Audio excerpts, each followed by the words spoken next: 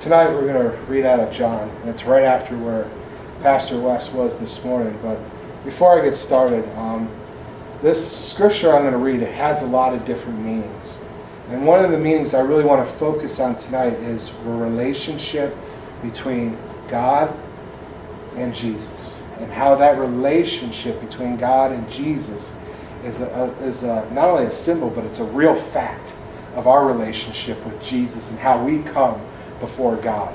And a lot of times in our society and our culture, there's a lot of voices that say, oh, you can't come into God's presence. And God doesn't hear you. God is somewhere far off. And He doesn't hear your cries. He doesn't hear your voices. And a lot of times, we wait upon the Lord and we don't hear Him. And so we have those doubts and we have these things fall upon us. And a lot of times as well, all throughout history, we as humans have always wanted to do things with our own two hands. We try to make things right. We try to make the best decisions. And we do it a lot of times without relying and trusting in God. And that relationship that we have with Jesus is that foundation. And so we get distracted and we get set aside. And a lot of times it causes a breakdown in our truth and in our beliefs. And so before I even want to start the message tonight, I came across some statistics, and I know they're just statistics, and I'm not reading them to bash anybody. I'm not putting anybody down. I just want to read it to you guys because it's an awareness for me, and I pray it's an awareness for anybody else, and how when we don't trust in Jesus and we don't see that relationship with Him as a foundation, that our minds get skewed, that the flesh takes over and we don't see things as God sees it, because we only see things how God sees it through Christ. He's our mediator, He's our lens, He's our eyes. So 78.4% of Americans check off as Christianity as a religion. That's almost 80%. But according to Barna Group, which did this survey, I guess, about 6 months ago, it was said that it doesn't matter what religious faith you follow because they all teach the same lessons. 43% agreed with that and 54% disagreed. Now remember, 78.4 say check off saying they're Christians. All people will experience the same outcome after death, regardless of the religion. 40% agree, 55% disagree. All people are eventually saved or accepted by God no matter what they do because He loves all people He has created. 40% agree, 50% disagree. In life, you either side with God or you side with the devil. There is no in between. 69% disagreed with that, while 27% agreed. And if a person is generally good or does good things for others, they will earn a place in heaven. 48% agreed, 44% disagreed. Now, this happens primarily because we lose this relationship with Jesus. And so, whether we even read the Word or not, we start listening to other things. And see, this is all stuff our culture says. This is all stuff that society pumps through the mainstream media, and that has just flown into our world today. It's political correctness at its best. And nobody wants to offend anybody else. And so even people who have given their lives to Christ have been skewed sometimes in their images of what God is and what His truth is because of political correctness or because of what's going on around them. Now, where we're going to read in John, Jesus is attacking the religious leaders of this time because to them, their worldview, as you guys know, it's my new term that I don't like but I keep saying, their worldview at the time was that they were doing everything for God, that they were right, that they stood firmly in their decisions, and that they were honoring God with everything they were doing. And it was all based on works of the flesh. How well you behaved, how many times you repented, how well you prayed, how much you tithed, all that stuff. How much you went to the synagogue to pray. Did you miss a prayer time? Shame on you. You're not a good Jew.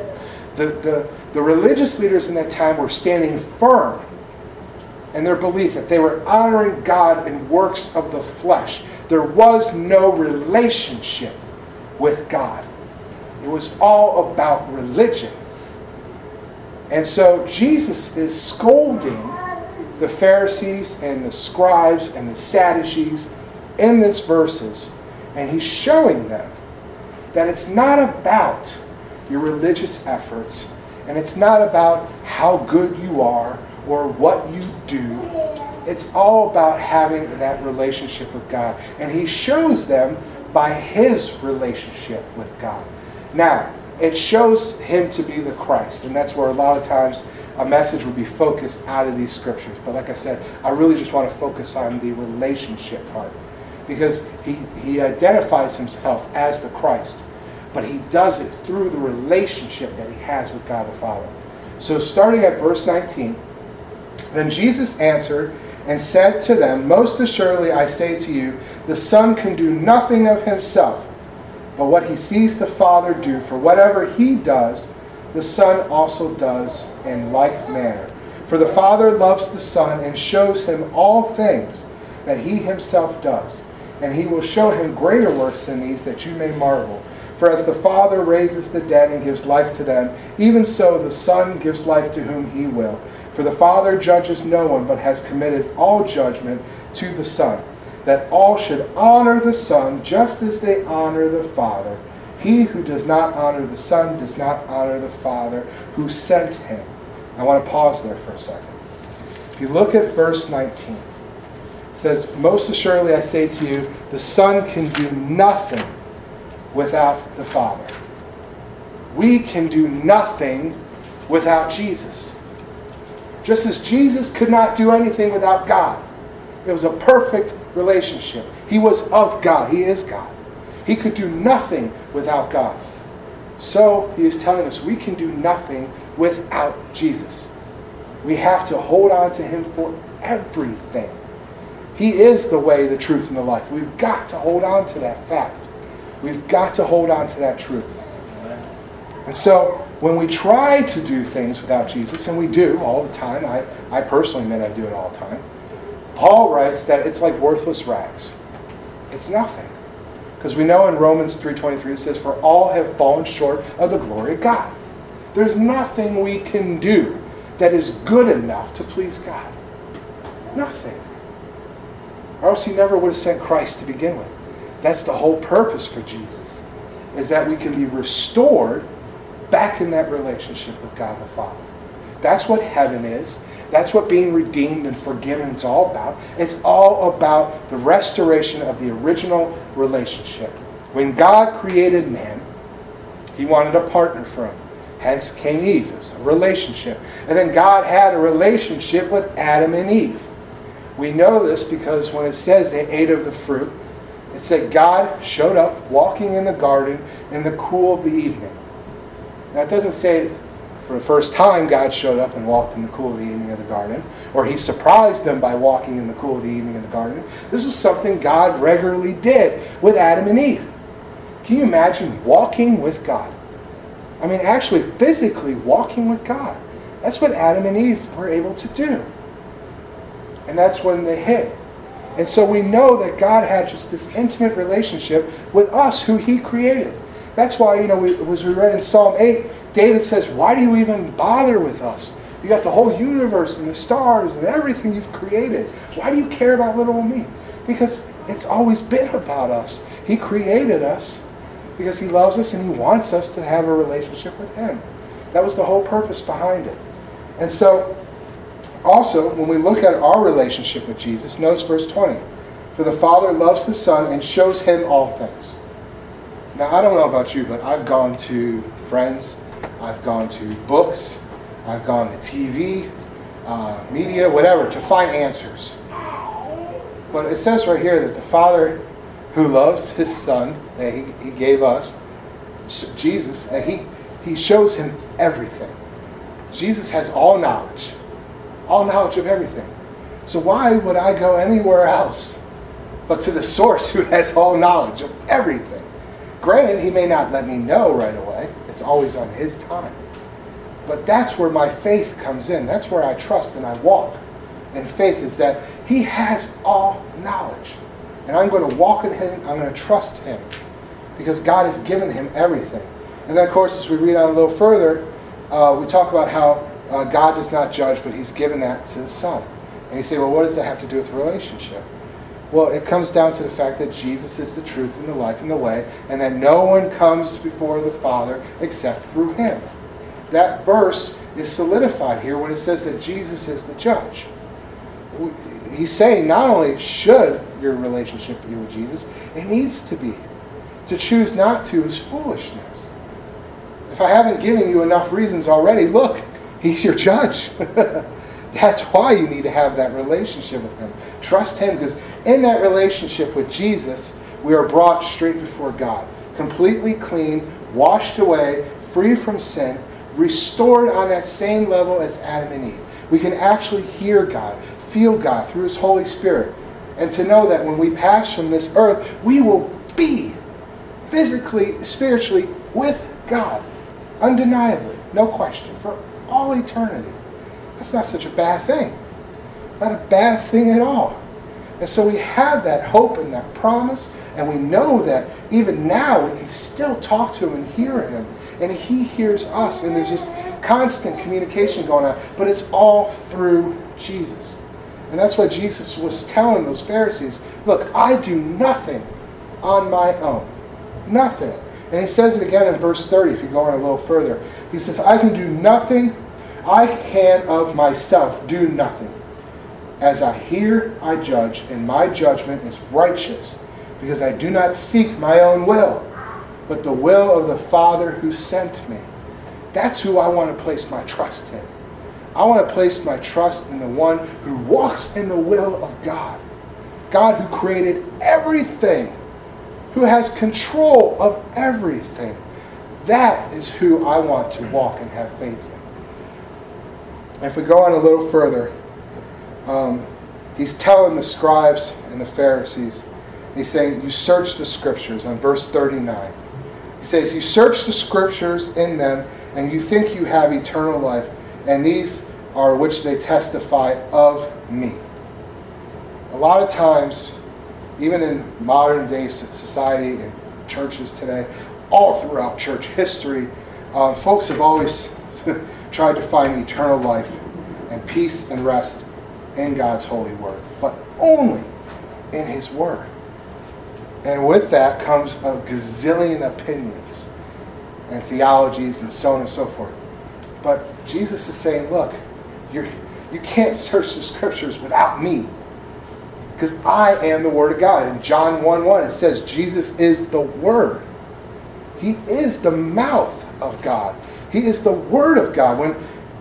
When we have the Holy Spirit, when we're given the Holy Spirit, it's the Word of God just coming alive in us. It's Jesus, the Holy Spirit. They're all the same. They're all wrapped up in one. And so we can't even begin to identify, like Pastor West said this morning, without the Holy Spirit, without Jesus, that relationship and trusting in him and just relying on him, this is just words. It's words and it's rules and it's do nots and do's, and it doesn't make any sense. So Jesus says, you can search the scriptures, for in them you think you have eternal life. See, the Pharisees and the scribes, again, their view was so skewed. They were certain that they knew what the Messiah was going to look like. They would willingly have died to say, this is what the Messiah is going to do. This is what the Messiah is going to look like.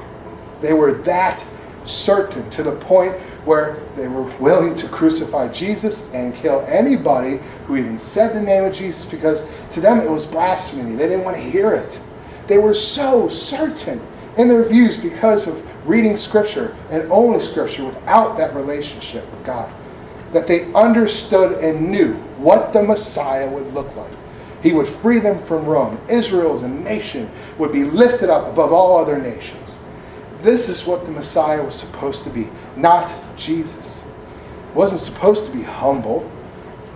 He wasn't supposed to talk about love and relationships. That's not what they had read in the Scripture in their minds. They were so certain of it. And that's why Jesus says this.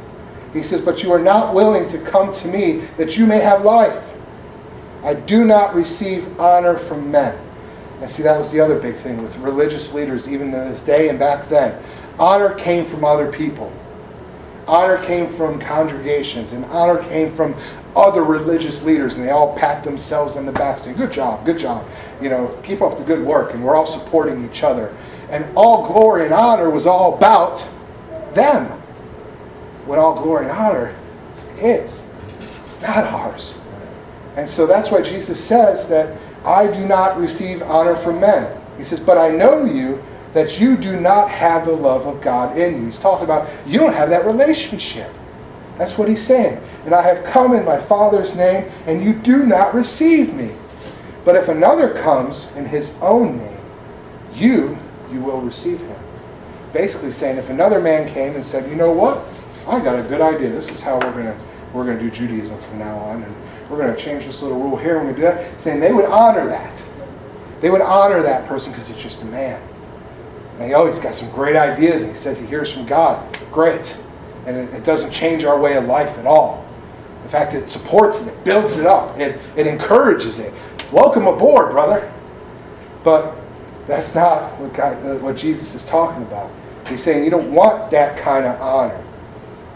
He says, do you think that I shall accuse you to the Father? There is one who accuses you, Moses, in whom you trust. Now see, everything in the scriptures that supports the whole Judaism religion itself is from the 5 books in the beginning of the Old Testament, written by Moses. That is the foundation of everything. And he says, Moses, in whom you put all your faith and trust in. Not God. Remember, it's another man. Moses talked about me. He says, for if you believed Moses, you would believe me, for he wrote about me. So here's a few scriptures and what Moses wrote. Jesus is the Passover lamb, because those who put their faith in his death and the blood that he shed for us are rescued from the judgment is to come. That's in John 3:16, but we know, and we talked about all throughout Easter, how Jesus is the Passover lamb. The manna in the desert that God fed, that Pastor Wes was talking about this morning, God fed the manna to the Israelites, was a symbolism of Jesus is the bread from heaven, that he satisfies not only our physical hunger, but our spiritual hunger, that we are given life through him. The water that was sprung from the rock, Jesus is that living water. The snake, the bronze snake, again as Pastor Wes mentioned this morning, that Moses held up, that all looked upon the snake, were relieved of their snake bites and the poison. That's us looking up at Jesus. It was a symbolism of Jesus, that we are to look at Jesus and be freed from all the curses of this world. The rock that was struck the first time but should never be struck again. Jesus suffered for all of us once, and only once for all time. Of course, Genesis 3, that Jesus would be the one to crush the head of Satan. And that Jesus, the life of Joseph, this was a good one, I didn't even realize this. If you look at the life of Joseph, it actually lines up and represents symbolically the life of Jesus. And of course, that Moses said that God would raise up a prophet like me, and that's Deuteronomy 18:15. And of course, that's probably the clearest reference of the coming Messiah. There's so many more things. I mean, the high priest. The high priests were a shadow of Jesus being the high priest. The animal sacrifices, the lamb, was a sacrifice that Christ would do for us. The tabernacle was just a shadow of the tabernacle we were going to have in heaven, the New Jerusalem, the Garden of Eden being restored. All these things are just fulfillment. I mean, everything Moses wrote about, everything that happened to the Israelites, was a fulfillment in Christ. All of it. And that's what Jesus is showing them, saying, look, you've got it so skewed. You're looking at the world. You're looking at the things around you. You're looking at your house. You're looking at your money. You're looking at your pride. You're looking at your job, your esteem, and how you fit in with society and what others think of you, and blah, blah, blah. And he says, you're looking at all the wrong things. Look at God, that relationship with God, and you will see the truth that everything from Genesis to me, standing here right now, he's saying, is being fulfilled. And of course, we know it goes all the way through Revelation. And of course, Jesus then says on verse 47, but if you do not believe his writings, how will you believe my words? And see, that was a stab at the religious leaders of the time, and still to this day, for all religions, even Christianity. Because a lot of folks want to interpret the writings to benefit themselves. You know, they want to interpret the writings to show why they do something is right. And that's how we mentioned last week, how truth without Jesus is just harmful and hurtful. Because you can take anything in here and you can skew it to make it be whatever you want it to be. I mean, even it says in the Bible that the devil knows Scripture. We know that he used it on Jesus when he tempted him. The enemy uses Scripture all the time. Just because somebody uses Scripture does not mean that they have that blessing and that relationship with Christ. And we see that here when Jesus is talking to him. He says, if you don't believe his writings, you're not going to believe my words. And my words are the word of God. And so, as we go through our week, and we get distracted, and we all are going to get distracted, I want everybody to try to just talk, cry out, complain, vocalize, lean on, chit-chat, whatever you want to do with Jesus. Lean on him, trust him with everything you've got. Just give it all to him. And trust that he's the one who knows everything. And that when we do that, we get to come into that presence with God and just be filled with his Holy Spirit. Nothing of this world matters anymore. And we have no fear. And we don't worry and we don't stress because we're just filled with peace. I mean, how could you not stand before God and just be humbled and filled with peace? And that's what his word says, and that's what it's all about. It's all about that relationship with our Lord. So Lord, we just praise you and we thank you. We love you so much. In Jesus' name, amen.